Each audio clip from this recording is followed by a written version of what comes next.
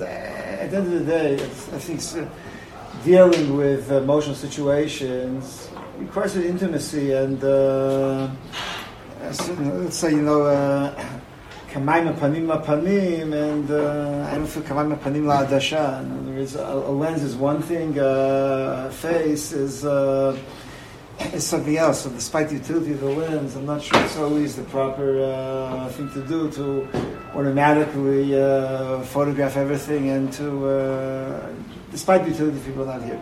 Okay, let's go to Ryan. Let's look. You've been through a lot the past 2-3 days. The whole country's been through a lot. Coping with such a tragedy is not a simple thing. Do you hear me there?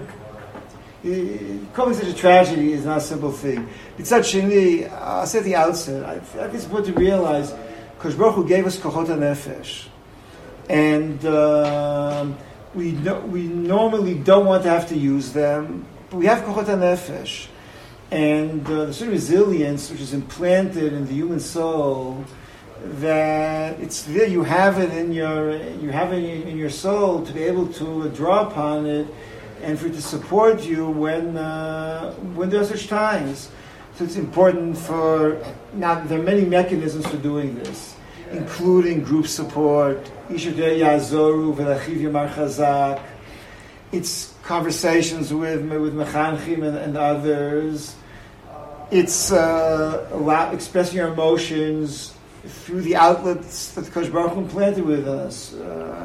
Crying, screaming, weeping, silence. There are many mechanisms, but I think you have to have self-confidence in your ability to confront the situation. That doesn't mean it's not painful. It may be painful. It may be not a simple process. It may require maybe ups and downs. But at the end of the day, because Baruch Hu gave us kochot hanefesh, and life is also not only pleasant. Life has, unfortunately, many tragedies within it. There are many difficult moments in life, which are often unexpected. And but I think if we have to have the self-confidence, because Baruch Hu placed us in the world, and the world has tragedies, and He gave us the tools to deal and confront the world, even though it may be difficult, it may be painful, but that we'll be able to arrive at some kind of ability to arrive at some kind of peace and understanding and through the process. Now, it may be once more, emotionally, everyone has his own emotional makeup. Different people respond and react differently, and not everyone necessarily has the same response. And one person may feel more confident, and another maybe more easier, maybe more difficult, maybe more turbulence for one, maybe less for the other. And whoever feels that over time he's still struggling in the cope, obviously should seek help. But I think, broadly speaking, we should feel that because Baruch Hu gave us the kochot, and I think part of, if you want, here becoming more mature and more adults, is having to deal with situations which are more difficult. We try to shield the children, and we can't always do that, unfortunately. And this tragedy is a good example of that. But we try to shield kids. The older you grow, the less we can shield you, the less we should shield you. You have to at times come and face the world. So, look, first let me begin. It's a horrible tragedy. Like every tragedy. It's talking about loss of life. I said yesterday, I don't intend on repeating in English what I said yesterday in Hebrew. The idea is not for me simply to translate myself a second time around. It's a horrible tragedy. We're talking about so much lives, full potential, full of joy, full of desire to be with Hashem, full of desire to raise families. We're talking about lives frozen in time. Judaism treats death as a tragedy. I could give you a long lecture now about different approaches to death in Judaism, but the bottom line, halacha has a clear and unequivocal statement: death is tragic. And the halacha has to say, tragic for the niftar and not only for those left behind. It's akedat Yitzchak, not akedat Avraham. At the end of the day, the great price of the akedah is that of Yitzchak. And we talk about akedat Yitzchak lizaro, zaro shel Yitzchak, and Hayom B'Rachamim Tizkor. It's when we talk about Avraham Avinu's gadlut hanefesh, kavash rachamav asod etzonecha. We talked about akedat Yitzchak lizaro Hayom B'Rachamim Tizkor. Judaism believes that that is tragic for the niftar. And for reasons, without giving the whole philosophical explanation now, David HaMelech, this is one of the major themes of Sefer Tehillim. Ki ein b'mavet zichrecha bish'ol miyodelach. Activity ceases upon death. And the Yahadus believes in activity. It believes in praising Kadosh Baruch Hu, tefillah, engaging Talmud Torah. To take another person Tehillim, Lamitim Yalukav, Lokaydei Duma, many of the psukim, if you listen if you pay attention to Perek Pechet yesterday, it's probably the prime expression of Tehillim, of this theme. It appears in Tfilat Chizkiyahu and Sefer Yeshayahu, Chai Chai Kamonu Yodeka, and it is indeed tragic. And you look at the stories, you look at the faces, the people. It's horribly tragic. It's doubly tragic. So much innocence.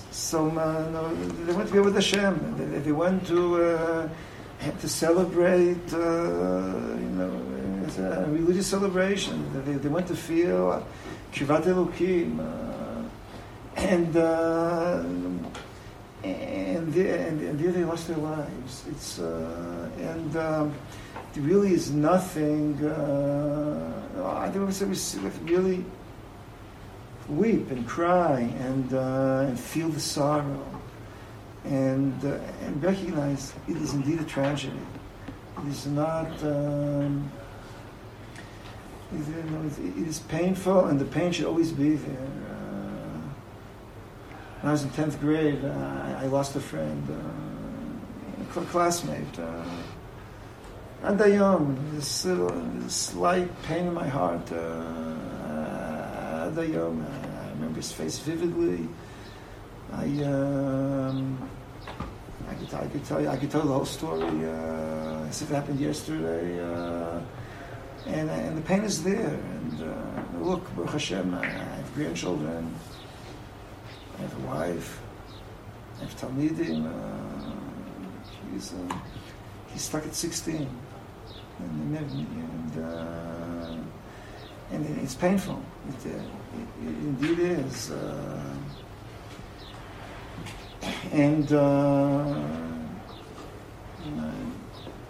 Achen Ken. The Chazal talk about Misha Nosa Peirot. That's on one level. And so level I want to emphasize that we should always have the sense. It's like this: if any of you knew, or those of you who knew people who died in Meron or other tragedies, it could be a traffic accident also. I assume you will. You should remember. You should remember them for many years. There are ways, I think now, having said that, I think there are ways, I think you have to say to continue this line of thought, but, okay, maybe I'll do it now. I have plenty to say something different, but tragedy is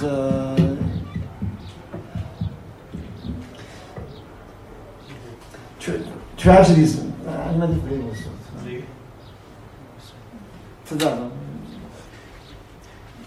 You hear me, right? Tragedy is painful, but it's not dumb pain. We have to try to give meaning to it. And I think there's a due way to give meaning to it. And it's to a certain degree contingent upon us. Upon us, I mean, there are various concentric circles, of course, but it's in the dual meaning. First of all, let me state a blunt truth. At the end of the day, everybody dies. Life is tragic, no matter if you die at the age of 90 or 100. Because the very fact, life is tragic by its very definition. To put it differently, the word tragedy, on one level, we talk about it's relative.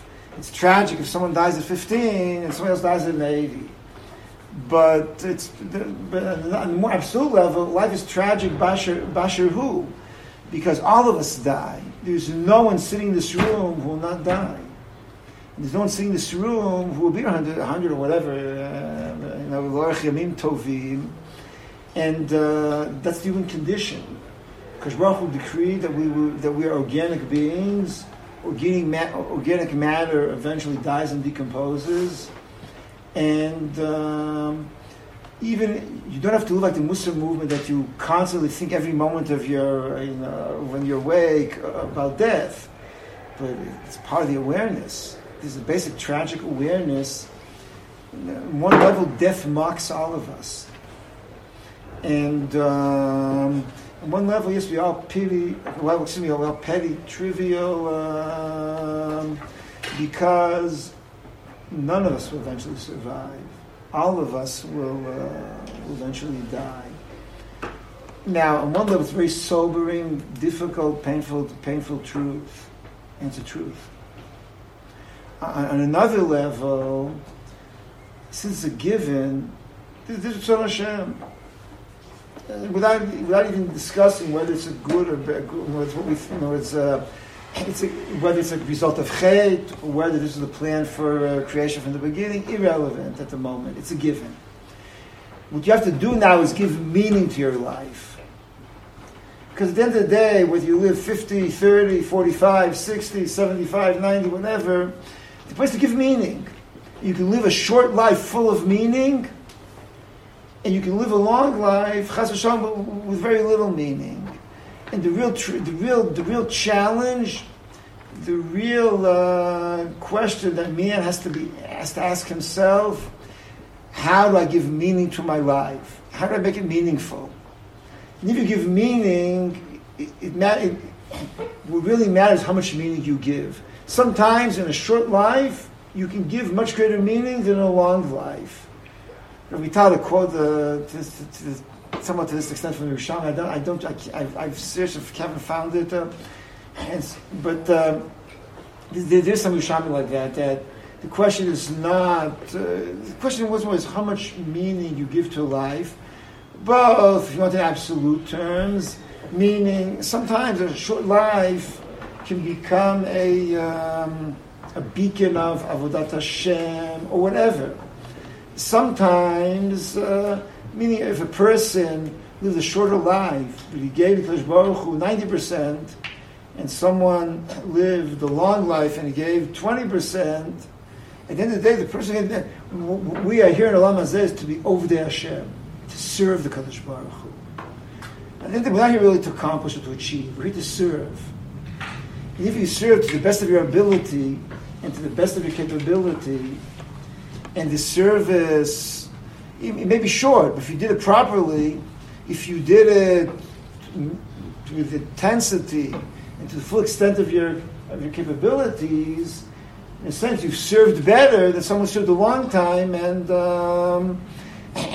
was very lax and very ineffective. If if you come to serve and to give meaning to your life, so once again, a short life of service is what you have to be an Oved Hashem. Moshe Rabbeinu, that's what he was called at the end of the day, Eved Hashem. And sometimes you can Eved Hashem for a short period. It's maybe your the time of your service is shorter than others. It's tragic. I said before, it is tragic. But nevertheless, if you serve properly, Kadosh Baruch Hu considers you to be a tremendous Eved Hashem. And therefore, we constantly give meaning to our lives, and to seek for the meaning in those who have gone. And I think there's often a lot of meaning you can see and find, and throughout life. So on one level, I sense it's tragic. Another level, I think, almost all the people who were killed in Meron, and maybe all of them. Why should I say almost? All of them were killed in Meron. And they lived lives of Avodat Hashem. They went to seek kedusha. And at the moment, it's irrelevant whether or not exactly how, what form, whether you think Meron is the best place in the world to seek it, or you think there are better venues. It's irrelevant. They went to seek kedusha, and then they went to seek Avat Hashem, and they went to seek what we call Avodat Hashem b'simcha u'v'tuv levav. And that gives tremendous meaning. It's like this Chazal talk about Rabbi Bar Chana, that he dies in the middle of sugya. He pronounces about a certain case in the Gemara that it's tahor, and then Malcham Maves takes him. And the Gemara says, Ashrecha yatzta nishmatcha b'tahara. And there's if you remember some of the piyutim we say about Aser Sugei Malchus, talk about the fact that something died of Shabbos when as Shabbos entered the world, in other words, the point is it's a madrega to leave Olam Hazeh. Olam Hazeh, there are all kinds of distractions. In Olam Hazeh, there are all kinds of there are things we do which are less engaged in Kadosh Baruch Hu. When a person leaves Olam Hazeh, when he's engaged in Kadosh Baruch Hu, when he's seeking out Kadosh Baruch Hu and engaging Him, when Shem Shamayim is literally on his lips, it's a tremendous schul. It's a passage into Am Haba. In other words, you're really passing from Avodat Hashem in one world to another. It's not that in other words, you are give full meaning to your life over here. And when your life is, when Chazal say, Baruch Atah B'tzei, when you leave the Olam Hazeh from Kedusha, it gives added meaning. I said before, I think that this, in a sense, tells us. You read in the press some of the descriptions of some of the people. I don't have to read all the biographies. You get the impression that this exemplifies their lives in general. That people go to yeshiva, people who seek who go see the Kadosh Baruch Hu. This means this is how they're living in general. These are their aspirations. This is how they were living life. Particularly, though maybe shorter than it should have been or than it was supposed to be, it certainly was full of meaning. And now, on another level, I think we have to give meaning not only to life, we have to try to give meaning to death. It's not always easy. Sometimes it's very easy. A person dies in Kiddush Hashem, so it gives tremendous meaning to his death. When a person doesn't die, in the classic sense of Kiddush Hashem, so it's more difficult. We have to seek out the meaning, but I think it's doable. In other words, it's up to us to try to pour meaning into an event. I mean, every event has its, if you want, the meaning, at the moment, but you can then provide additional meaning. Outside this, we believe in Yahadus, I think, the Rebbe writes about this at the end of Yishalacha, we believe that the past is mutable. Because if what I do in the future, in the present or the future, allows me to reformulate the past in a sense. Certain things, certain events, I can't go back and change the biographical past, but its meaning can be changed.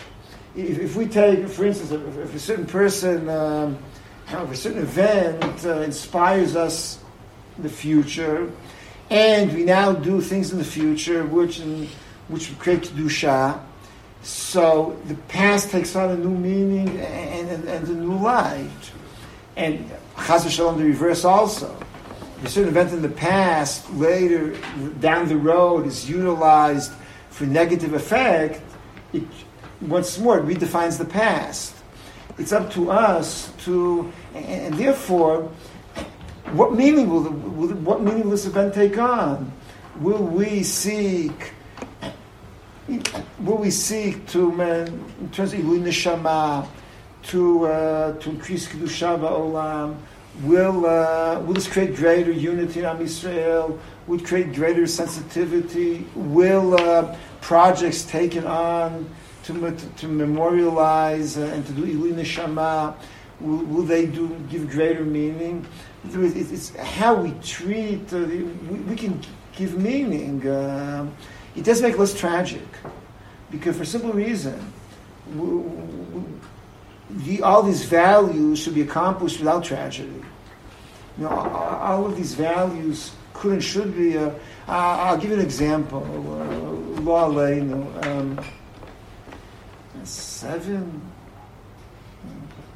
almost 7 years ago, 3 high school kids from the area here were kidnapped. One of them is the son of a Bulgarian of ours. And I saw like this.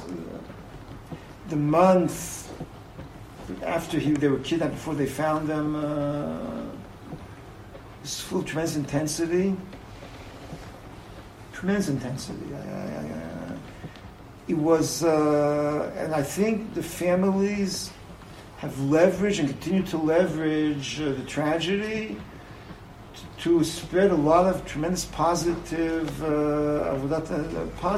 values in the world, unity and many other values. Nevertheless, it remains a horrible tragedy.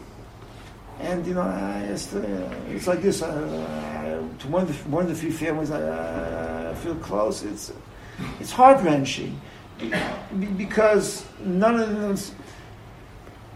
Much greater good could have been had in the world by these children raising a family and all these other values. I mean, so lose zachino. We could have achieved these values without having to pay such a price. We could have talked about unity and the like without having to pay such prices.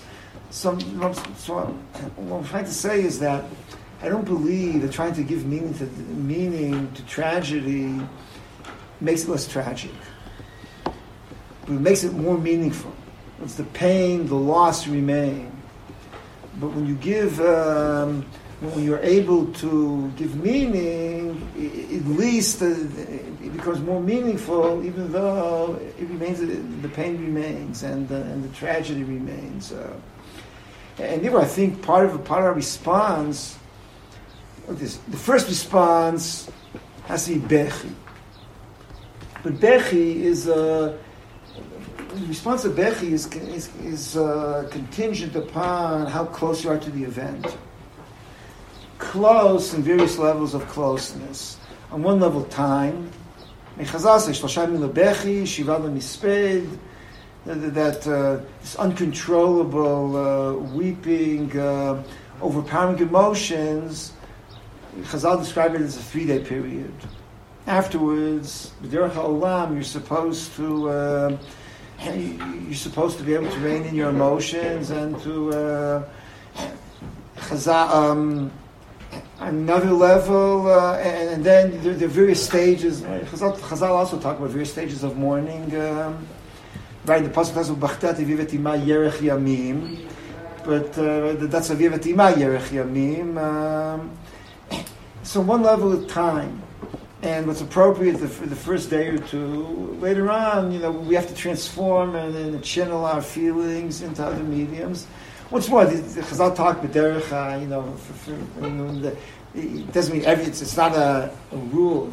If a particular individual has different timeline, it's all right. They're talking, what the normative timeline they believe is. It's also a function, though, of how close you are. Are you a close relative? Are you a second degree, fourth degree? Are you a friend? Are you just heard about the story and it affects you? There's different levels of circles, and obviously what's appropriate. In other words, I think emotions have some appropriateness, which how close you are to the event is a function both of your relationship and the time. But at some point, the first emotion is bechi, or there's simply an emotional response. And once more, it depends, exactly where you are and who you. Afterwards, we begin to try to understand, to recollect. We begin to cope with the emotions through many other mechanisms. Chazal called hesped. Hesped is an attempt to recreate, to re-experience, really. Hesped is an attempt to re-experience.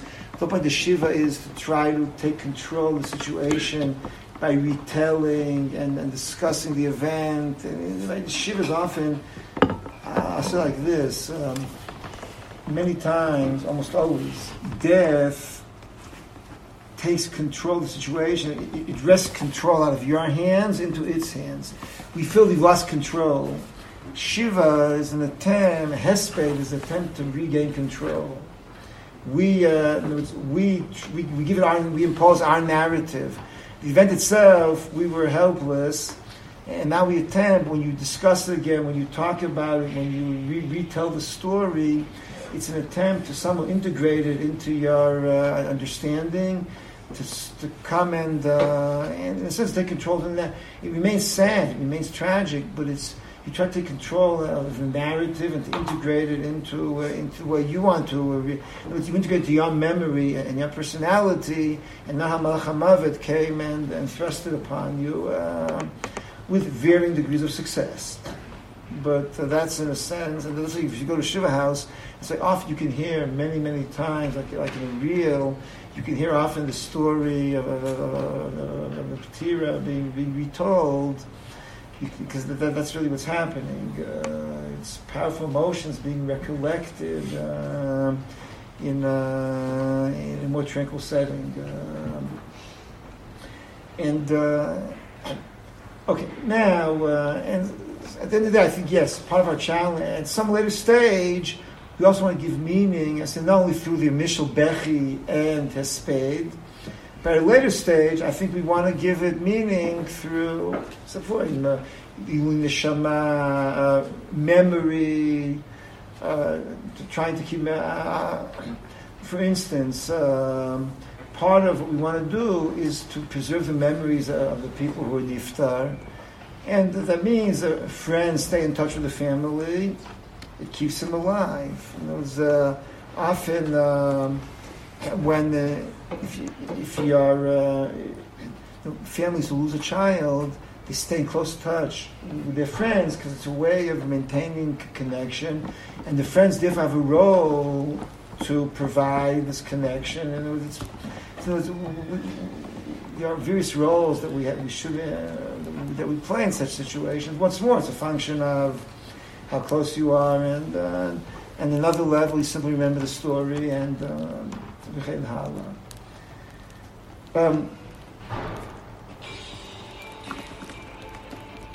let me just re-emphasize what I think I said before. So these things are always very individual. So, but now, the bottom line of the second point I'm trying to make is, at the end of the day, all life is tragic. We have to give meaning to our lives. We have to try to do our best to give meaning to our lives. And when there's loss, try to give meaning to loss. And what's to say, meaning has a very broad and general statement. I think indeed so. But We've tried to give that meaning. Okay, now I'd like to, in a sense, transition, if you want, to a different perspective. There's a huge difference between a person who knew a niftar or a relative and someone who didn't. And on one level, and I think Avelus is basically, as I said before, it's an individual experience, both of the mourner and also of the niftar. And I'm bli neder. I have to go for Shiva call to one of the families this week. I intend to talk about the individual as an individual, not about these general observations. It's, you have to talk about individual, and the individual, just to appreciate the individual. Death tries to rob us our individuality, and part of the Shiva is to preserve the identity and the individuality. However, on another level, I think many of you probably did not know anyone who was niftar. You read, you heard, and I'm sure you tried to be sensitive to read. And obviously, I assume that the closer you feel to, it's like this. I assume that from the boy who's in a similar situation that you feel much closer, obviously identify closer than some of the others who are in a different society or that you less come into contact. It's totally legitimate. But on another level, certainly those who didn't know, and I think those who knew also, on another level, you're not coping with an individual tragedy. On another level, you're coping with death, capital D. And death scares us. We feel terrified by death. Paradoxically, even though younger people usually, let's say these younger people have a longer lifespan to look forward to. But Darko Shel Olam, younger people have less to fear death than older people because they presumably have a longer life expectancy. Nevertheless, they find much more difficult to cope. As life goes on, you develop shock absorbers, you develop life experience, you've met death under various circumstances, and the younger you are, the more fragile, in a sense, the situation is, because there are less shock absorbers, there's less life experience, and if you want, maybe, and therefore, I think part of the difficulty that many of you are probably experiencing is simply confronting death ba'asher hu. I said until the younger you were, the more society tried to protect and to shield you from. Even though I said before, it is the most basic fact of life, and I'll explain. First of all, it terrifies us. First of all, the finality. I think most of a Western man is raised to believe there's a problem, we can solve it. Right? Houston, we have a problem, but Houston is there, and we can solve it. We have experts. You have a medical problem, you go to a hospital. The hospital's full of specialists and tremendously impressive. All kinds of machines and instruments, and we generally tend to feel that we have the means at our disposal to solve problems, and therefore, even if we confront a difficult situation, we're assuming that at least some kind of problem fixer will arrive. Death is not like that. It's final. It's immutable. There's nothing can be changed. It is totally final, and you feel, and that's part of our. We feel helpless. We simply feel total helplessness. Another, of course, the most basic and more obvious. It's not only final, but it's total. Chas v'shalom, you lose a limb and you continue to live. Death, you cease. It's the most basic fear man has is loss of his individuality, loss of his existence, and obviously it terrifies us.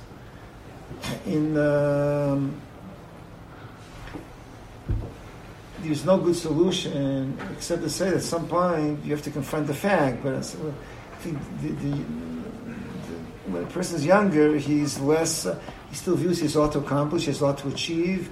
He has a lot to leave his mark upon. His identity has to remain, and therefore terrifies us. And when we respond to a tragedy, part of us like this. Broadly speaking, it's not only, it's part of it is we feel it's immutable. We feel what a tragedy for the niftar who's gone, who will no longer exist.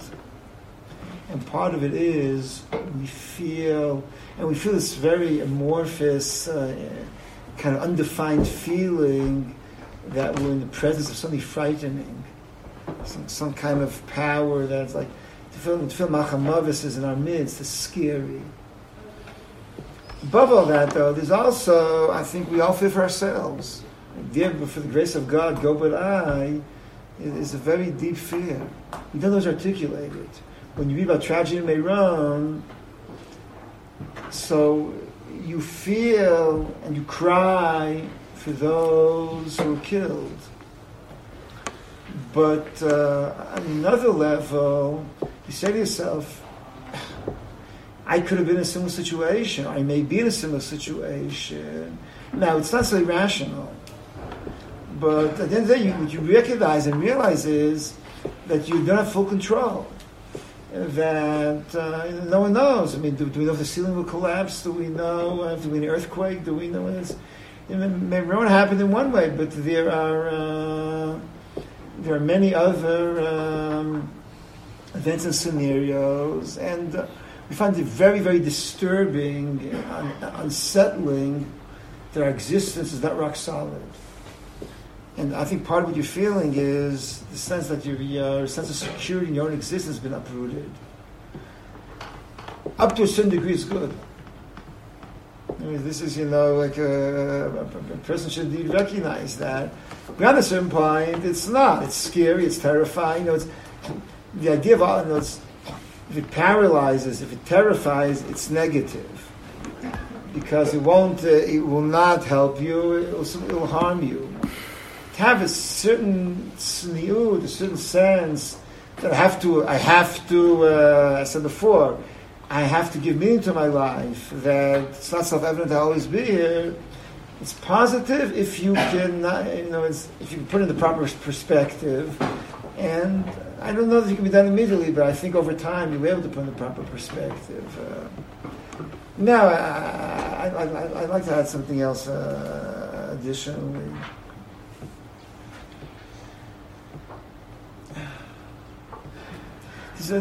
Part of our response often can be frustration or anger at the Kadosh Baruch Hu. Now, it often depends on different. Now, it depends on, of course, on circumstances, right? In this particular incident, on one level, Kadosh Baruch Hu is not, of course. We know that there are many. Unfortunately, that there are many human. Basically. You can blame many humans on the tragedy, but part of us feels that. Nevertheless, Kadosh Baruch Hu, from above, He can intervene and stop everything. So it's true that there are a lot of mechdalim in the event, but Kadosh Baruch Hu, He could have. There's hashgacha. And often there's a sense of frustration, anger, not always. I'd say the following. If a person feels anger, frustration, it's a legitimate religious response. That's one of the main messages of Sefer Iyov. one of the main messages of Sefer Eov is it's legitimate to be angry. And at the end of this, if you remember Eov, even in the basic outline, at the end of the Sefer, Eov was told that he spoke properly, unlike the companions who were improper. Even though they mouthed the party line that Kadosh Baruch Hu does everything properly, and Eov was all constantly saying Kadosh Baruch Hu that he was doing things wrongly. Nevertheless, in other words, for a simple reason, any parent is willing for his child to come and berate him and scream and yell and have chutzpah if you feel it's coming from a heart which is boiling over, or if you feel that's coming from a sincere. In other words, the reason my child can say to me things that a Talmud won't say, and the Talmud can say things that a stranger won't say, is because how close you feel. The closer you are, the more free and uninhibited you are in your speech. And my child will say to me all kinds of sentences that others will not. Now she can say that sometimes critically, sometimes out of anger, but it's legitimate. And it's a sense of direct communication. What Eov has is direct communication. Now, it's legitimate if it's done because the communication exists. Because you feel like you look at Kadosh Baruch Hu in the eye and you're communicating. And now, it's better to like Yirmiyahu. Like Yirmiyahu said, Tzadik ata Hashem keriv alecha, ach mishpatim adaber utcha. Like Yirmiyahu says, it's a given for me that you're righteous. Nevertheless, I'm totally frustrated understanding, and I request/demand that you explain to me. Eov takes it beyond that. Right? Eov doesn't say Tzadik ata Hashem. He says you're not. But nevertheless, it's Yirmiyahu is, if one's frustrated, Eov is angry. It's legitimate. It was properly done. It's not. In other words, Vayidom Aaron is one kind of response, and it's an inspiring, impressive response. Eov is another form of response, and we have different models and different responses. All of this now, and therefore it's legitimate. And now, I will not give now a whole talk about maybe can we try to define certain parameters. And at the moment, I think it's proper to say and that it is a very legitimate religious response. On another level, though, I like to say one of the things we have to understand, and this doesn't always fit with part of what we're told in school or in various drashot in shul about hashgacha. Kadosh Baruch Hu gave us the world as adults. Meaning Kadosh Baruch Hu handed the world over to man, that man should take responsibility and take charge of the world. We were given the world to be its custodians. We are the stewards of the world. And because of that, the responsibility of what goes on in the world to a large degree is ours. I'm not talking now about the natural, earthquakes or volcanoes. I'm talking about certainly the world of history and society. It's at the end of the day, man has responsibility. This is the greatness of man. It's what's so inspiring to be human. But it also means because Baruch Hu will often, because of this policy, because Baruch Hu will take a step or two backwards and will not always intervene. Let me give you an example. Assuming you have a nursery school or a third grade class, and the teacher lets the kids take over the school for a day. Now you have different models. Do you intervene when they're about to do something totally crazy? Or you let them do it and pay the price for the consequences, right? Sometimes we intervene. right? If it's a third grade, you intervene, and you won't let them flood the school. If they're 11th graders, maybe you won't intervene, and then you have them face the consequences of what they did. Or I'll give you an example. I'll give a trivial example, but you go on a family trip. So the parent decides to empower the children.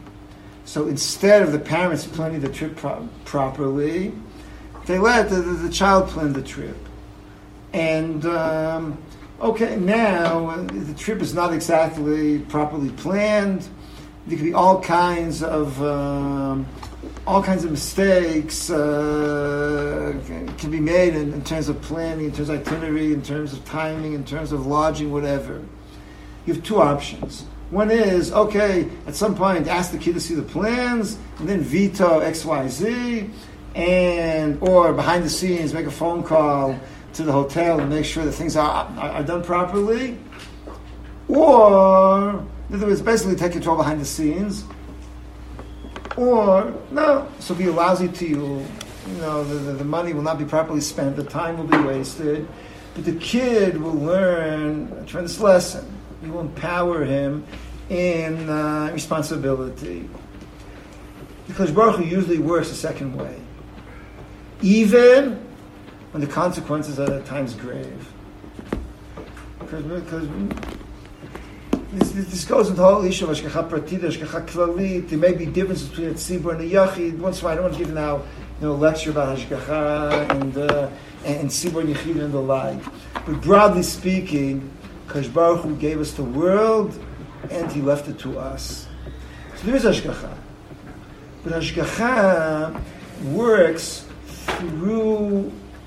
within the confines of natural laws, often historical laws as well. Let's put history aside. In other words, the laws of physics will be suspended once in 500 years or whatever, right? If you're sure bin Nun, so Kadosh Baruch Hu will suspend the laws of physics. Shemesh v'givon dom v'yirech be'emek hayolom. But for Chanan ben Tradio, and Yishamar l'Shemen v'yidlak, Yimar l'chometz v'yidlak.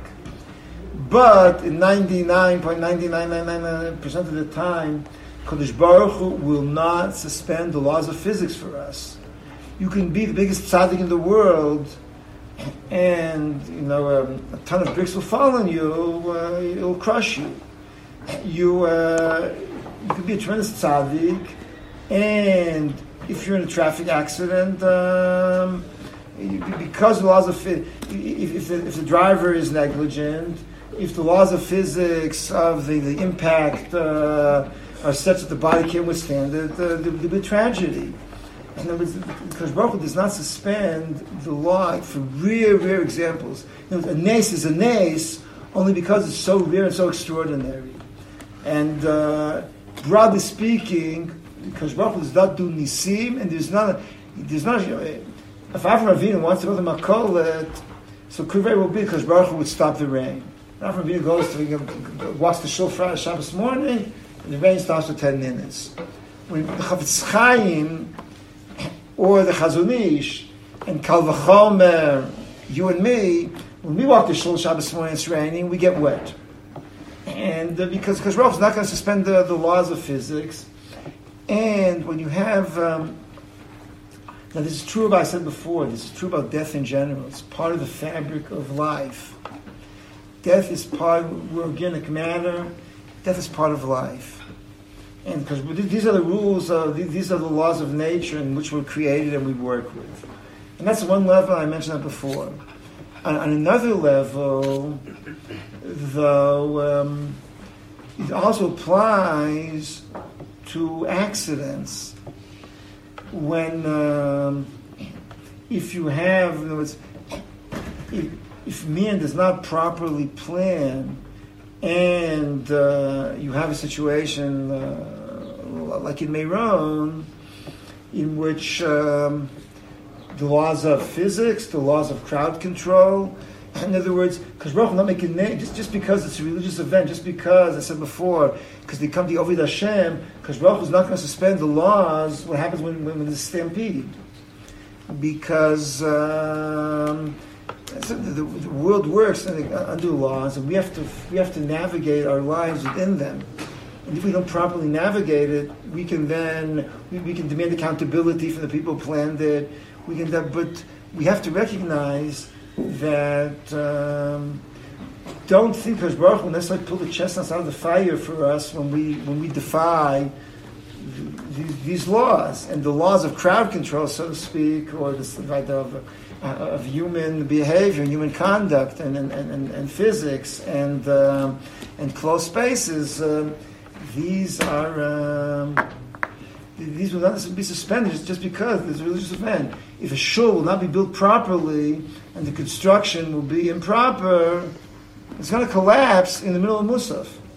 And it's not a religious crisis, it's a architectural or engineering crisis, because we have to be able to be accountable for we have to be accountable for our actions in B'olam Hazeh. This is part, I think we have to swallow hard and recognize that we can pray to Kadosh Baruch Hu, and tefillah works, and don't misunderstand me. Tefillah works, because tefillah, there's a certain kind of leeway within the system, and tefillah is we should be able to, but it's one thing to be mispalel, it's one thing to be mispalel, Kadosh Baruch Hu, to allow you within the confines of the system to survive. It's not enough to mispalel for Kadosh Baruch Hu to overturn the laws of nature. That is very problematic. It's religiously problematic, and it usually doesn't work. You would know mispalel that these laws will within the spiel that we have within nature, that will be able to manage. And so I think we have to swallow hard and recognize that Kadosh Baruch Hu gave a lot of responsibility. This is part of what inspires, but it's also obligates, and we have to recognize this. Unlike Eov is a whole different story, right? I don't want to talk Tanakh now, but unlike Eov, this situation which we have responsibility, which is why it's incumbent upon us now to do tshuva also engineering and architecturally, not only tshuva spiritually. The final point, this goes back to yesterday afternoon. Having said all this, I do think we have to ask ourselves what lessons can be learned, spiritual lessons. There are practical lessons. Hopefully, the proper authorities will do it properly. I say hopefully. But there are also spiritual lessons. And we can't ascribe blame. You can't come and speak in God's name. No one's a Navi. No one come and say, this happened because of A, B, or C. And there's no point in finger pointing. He's to blame, or he's to blame, or he's to blame. A, because we are not the Kadosh Baruch Hu, we are not Nevi'im. Kadosh Baruch Hu didn't whisper in our ear, who's to blame. Secondly, aside from that, it's also wrong, I said yesterday, to clap al chet on Yenim's chest is wrong spiritually. So you have to ask yourself, what meaning can I find in it? What room for improvement can we find in it? How can we leverage this into repairing and improving ourselves? It can be done in many ways. It can be done, a person can say to himself, I should learn more. I said before, we want to increase Chayim Ba'olam, we want to increase Kedusha, I'll learn more, I'll daven better, I'll focus on my tefillah better. We can also ask ourselves in regard to more particularly, clearly there's a lot to be, I don't want to repeat myself from yesterday, but there's a lot to be done in terms of unity, there's a lot to be done in terms of Avodat Hashem, and there's a lot to be done in terms of I think we have to improve our sensitivity, not only in discourse, and machloket, but I think also empathy. I mentioned yesterday, I think empathy for the price of Corona, and and other diseases, Laura Lane. I think there are many lessons that we can and should learn, and how to try to leverage this. But that's very different sort of level that we spoke yesterday, and I don't really repeat myself. But aside from that, I said before, it's not easy confronting death, but it's part of the fabric of the world. You have to recognize dor lech v'dor ba, and part of really becoming more mature is Yosif Dat, Yosif Machov, and it's also the ability to confront. Ad kan, I'm more thinking out loud, and if you want to, if you want to raise an issue or have any questions, bivakasha. If you feel it's less opportune in this, in such a format, so whoever wants is welcome to come over and you can talk personally or in a smaller group. The Chachamim sometimes say the reason for a death or for a happening. So what would be the difference? I say like this, what's the following? Aleph, Chachamim sometimes do it. First of all, they do it with think at a distance. You don't do it, when it happens immediately. You have to be greater perspective. But it's also, I think we recognize, when Chachamim say, why did this happen, they're not saying necessarily that they know for sure. It's a surmise. I'm surmising that, why there's a Gemara Gittin, how come the Shomron was destroyed by the Romans? So the Gemara said because they were not mitabel Yerushalayim, because there was no solidarity between different villages, there was no sense of unity. Now, it's a reasonable surmise, but he's not claiming, definitively. And I think the more important point of that statement is, it's not so much, the Jews 1,800 years ago, they have very bad midos. The point is, let us take this as a lesson to us, that we should try to feel solidarity. That if there's a terror attack in one village, chas v'shalom, we should have a wedding in the village next door and be oblivious. I think what it describes over there. It's more a lesson than it is, to ascribe definitively. That's the thing. When you look at greater distance, it's maybe easier to do it. At the Levaya last night, a lot of the speakers talked about how it's not Darko Shel Olam that such a person should die for the person from Shalavim, that such a person should die at such a young age, and many people almost went so far as to say that he didn't deserve to die, which I think is true. And obviously, aside from the emotional aspect that it's just so hard to deal with the death of somebody so young, is that though, how should we approach the death of somebody our age? Should we is it acceptable to say that he didn't deserve to die, or do we have to accept it as Ratzon Hashem? I don't think it necessarily contradicts you. I'll say like this.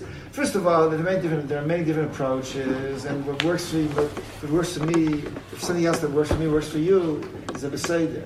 So you don't have to. Of course, I don't think he deserved to die. Chas v'shalom. And first of all, I don't think it's, second, I also don't think that, that I sit in judgment, and decide, or that you or whoever's speaking knows, and no one can really peek in Kadosh Baruch Hu's ledger, but no, of course I don't believe he deserved to die. But now it's something we can say, and this is, I think, a plausible answer, and this is part of what Eov was told. Lo machshavotayim machshavotechem, v'lo darkechem dirachai. And we'll never know. It's one of the most basic answers. It's the most basic answer in Tanakh. And what's Eov is that's the most farshim. That's the bottom line of Eov at the end of the day, and correctly so.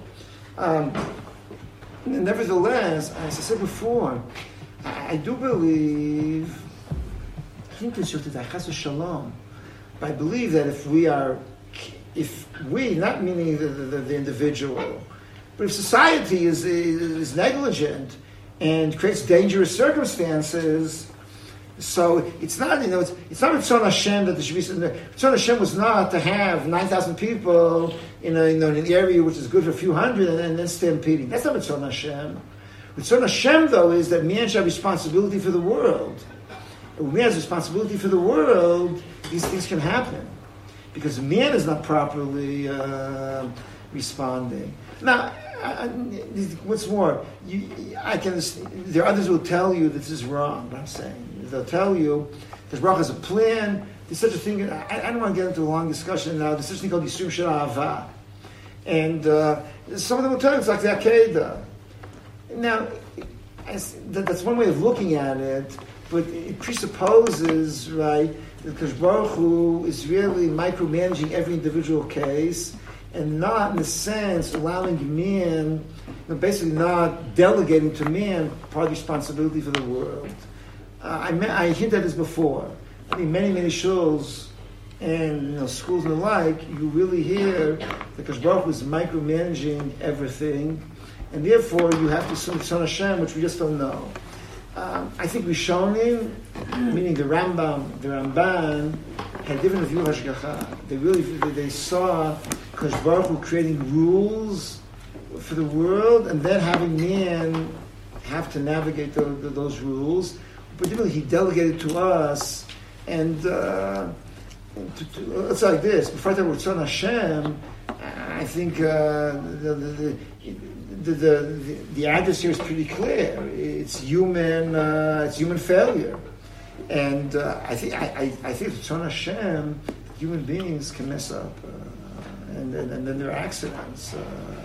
But I would not. If you can drive without brakes and then you crash your car, I don't know if I call it Tzon Hashem. I mean, in the immediate sense, and that's what happened. I hate to say it, but that's what happened here. It was like really driving a car without brakes. It's.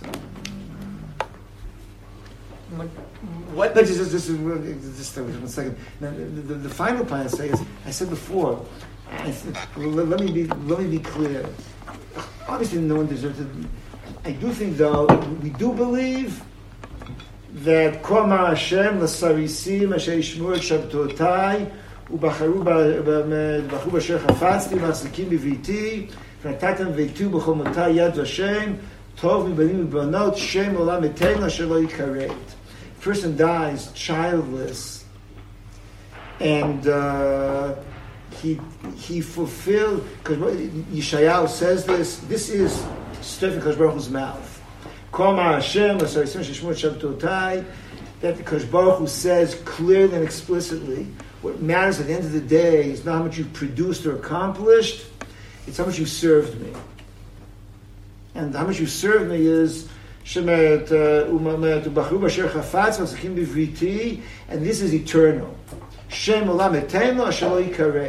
I believe it's true about my father's cousin who was 4 years old. She was killed in the Shoah, or whatever, the exact age. I believe it's true about all kinds of other tragedies. That Shem Olam Etein Shelo Yikaret, they'll exist for eternity. Not Balamazeh, but they will exist for eternity, and so you didn't deserve to accomplish less. And accomplishing and producing has religious value. You read the Rav, Ish Halacha, the lonely man of faith. Producing and accomplishing has religious value. Nevertheless, at the end of the day, the most basic religious value is to serve, and therefore the Saris doesn't have children-in-law. Nevertheless, because Baruch Hu promises and guarantees, Shem Olam Yitena Shelo Yikaret. What is Tehillim? Like, is it real? Like, obviously, like beautiful words, but like there were a lot of giant WhatsApp chats of Shana Aleph kids cycling through like Tehillim 1, 2, 3. When we say it, are we supposed to be thinking that like Hashem might decide because of that to cause someone not to die? And does that also mean that like if we have that power, that sometimes when someone does pass away, like maybe if we said Tehillim a little bit more, then he wouldn't have? Look, Tehillim is, broadly speaking, it's David HaMelech's spiritual diary. It's David HaMelech's prayers. And Tehillim has a whole variety, a whole range of religious emotion. Many of them are tefillot. And we utilize Tehillim as our tefillah as well. We take David HaMelech's poetry, and we utilize it as tefillah. And when now, broadly speaking, I don't think the point is not to cycle through Tehillim. The point is to experience Tehillim. Better to say one perek properly than to say 100 parakim improperly. It's tefillah, and you need kavanah. You have to understand what you. I don't think you have to understand every individual word. Some of the words are difficult to understand, but you have to be in the experience that I'm crying out to God, that I'm screaming out to Him. Just to cycle it, a mile a minute, or just to try to. This mileage is not what matters. What matters is the sense of crying out to Kodesh Baruch Hu. Hashem Matzata Li Karati. It doesn't really matter. From my point of view, you can say this one pasuk all over. Once in my lifetime, I said all of Tehillim, because that was only once the day my daughter had an operation, and that was because that was the only time I really felt that I could probably say all 150 prakim intensely and with at the proper pace. Otherwise, I'd rather say a few prakim properly than to wholesale a whole bunch of. So that's about cycling through Tehillim. And the real point is that it's tefillah. Now we believe something like this, and it was a bit too late. Now I don't mind devoting another Monday to, if you want, the tefillah more generally. I think that there's a tension. Once more, this goes, and the problem I'm telling you now, I think many people tell you will scream and yell against this, is I think tefillah, there's an inherent tension in tefillah. The inherent tension is, it's like this. If I say Barech Aleinu Rifeinu, there's no inherent tension. If tomorrow morning, or this evening, you'll say Rifeinu. So, B'ezrat Hashem, you're young, you're healthy. It conforms to Derech HaOlam to say, to ask Baruch for health and happiness, and Parnasa and Gula and the like. When let's say a person is terminally ill, Chas v'Shalom, and now you're davening, there's built-in tension, because Ritzon Hashem is to help His people, because Baruch Hu is Kerachum Echal Nerech Apayim Rav Chesed. And yet again, because Baruch Hu, I said before, He dictated rules to the world, and the rules He dictated are that, first of all, death is part of the world. Secondly, that disease and biology has rules, and there are laws of nature, and therefore, in a sense, you're asking or requesting something. You are confronting Kodesh Baruch Hu's rachamim with His policy for running the world. You basically say to them, "Please overturn." I said before, sometimes it's simpler because you're asking within the leeway that we have, but sometimes you're basically saying, I'm requesting that you overturn the rules. It's a very tall order, religiously. Or let me say it differently. The Rambam thinks, this I want to say on the record, the Rambam thinks that miracles are a problematic religious concept because they defy God's plan for the world. And therefore the Rambam is a policy of trying to minimize miracles, both quantitatively and also qualitatively, because he believes that the Ramban thought differently. But the Rambam tries to minimize miracles. He believes they're religiously problematic. They have a role, to play religiously, and therefore sometimes they're utilized. But they're the exception rather than the rule because they're problematic. And now if you mispal for a nes, you're doing something which is inherently problematic. And because of that, I'll say like this: I think it's legitimate, absolutely legitimate. So before, in the various stations of my life in which I've had, the need to pray for cholim in the family or whatever. Of course, I've done it, but I'll say like this: in one level, think for a moment. You file a passport application, right? So there's a pile, right? So the first come, first in, first out, last in, last out. There's like 1,000 applications. Your application is at the bottom of the pile. Say if the person, if the pakid is doing his job properly, so he'll process you whenever you're at the end of the line. if you have connections, or what's called protectia. And so what are you asking? You're asking he should pull out your application from the bottom of the pile to the top of the pile. Or he should give you preferential treatment.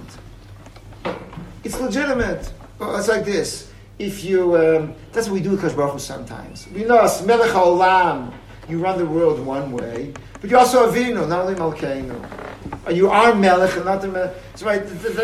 It's like what we do. We say Kadosh Baruch Hu, even though, based upon the laws, this is how you go about doing it, but we're asking, give us protectia.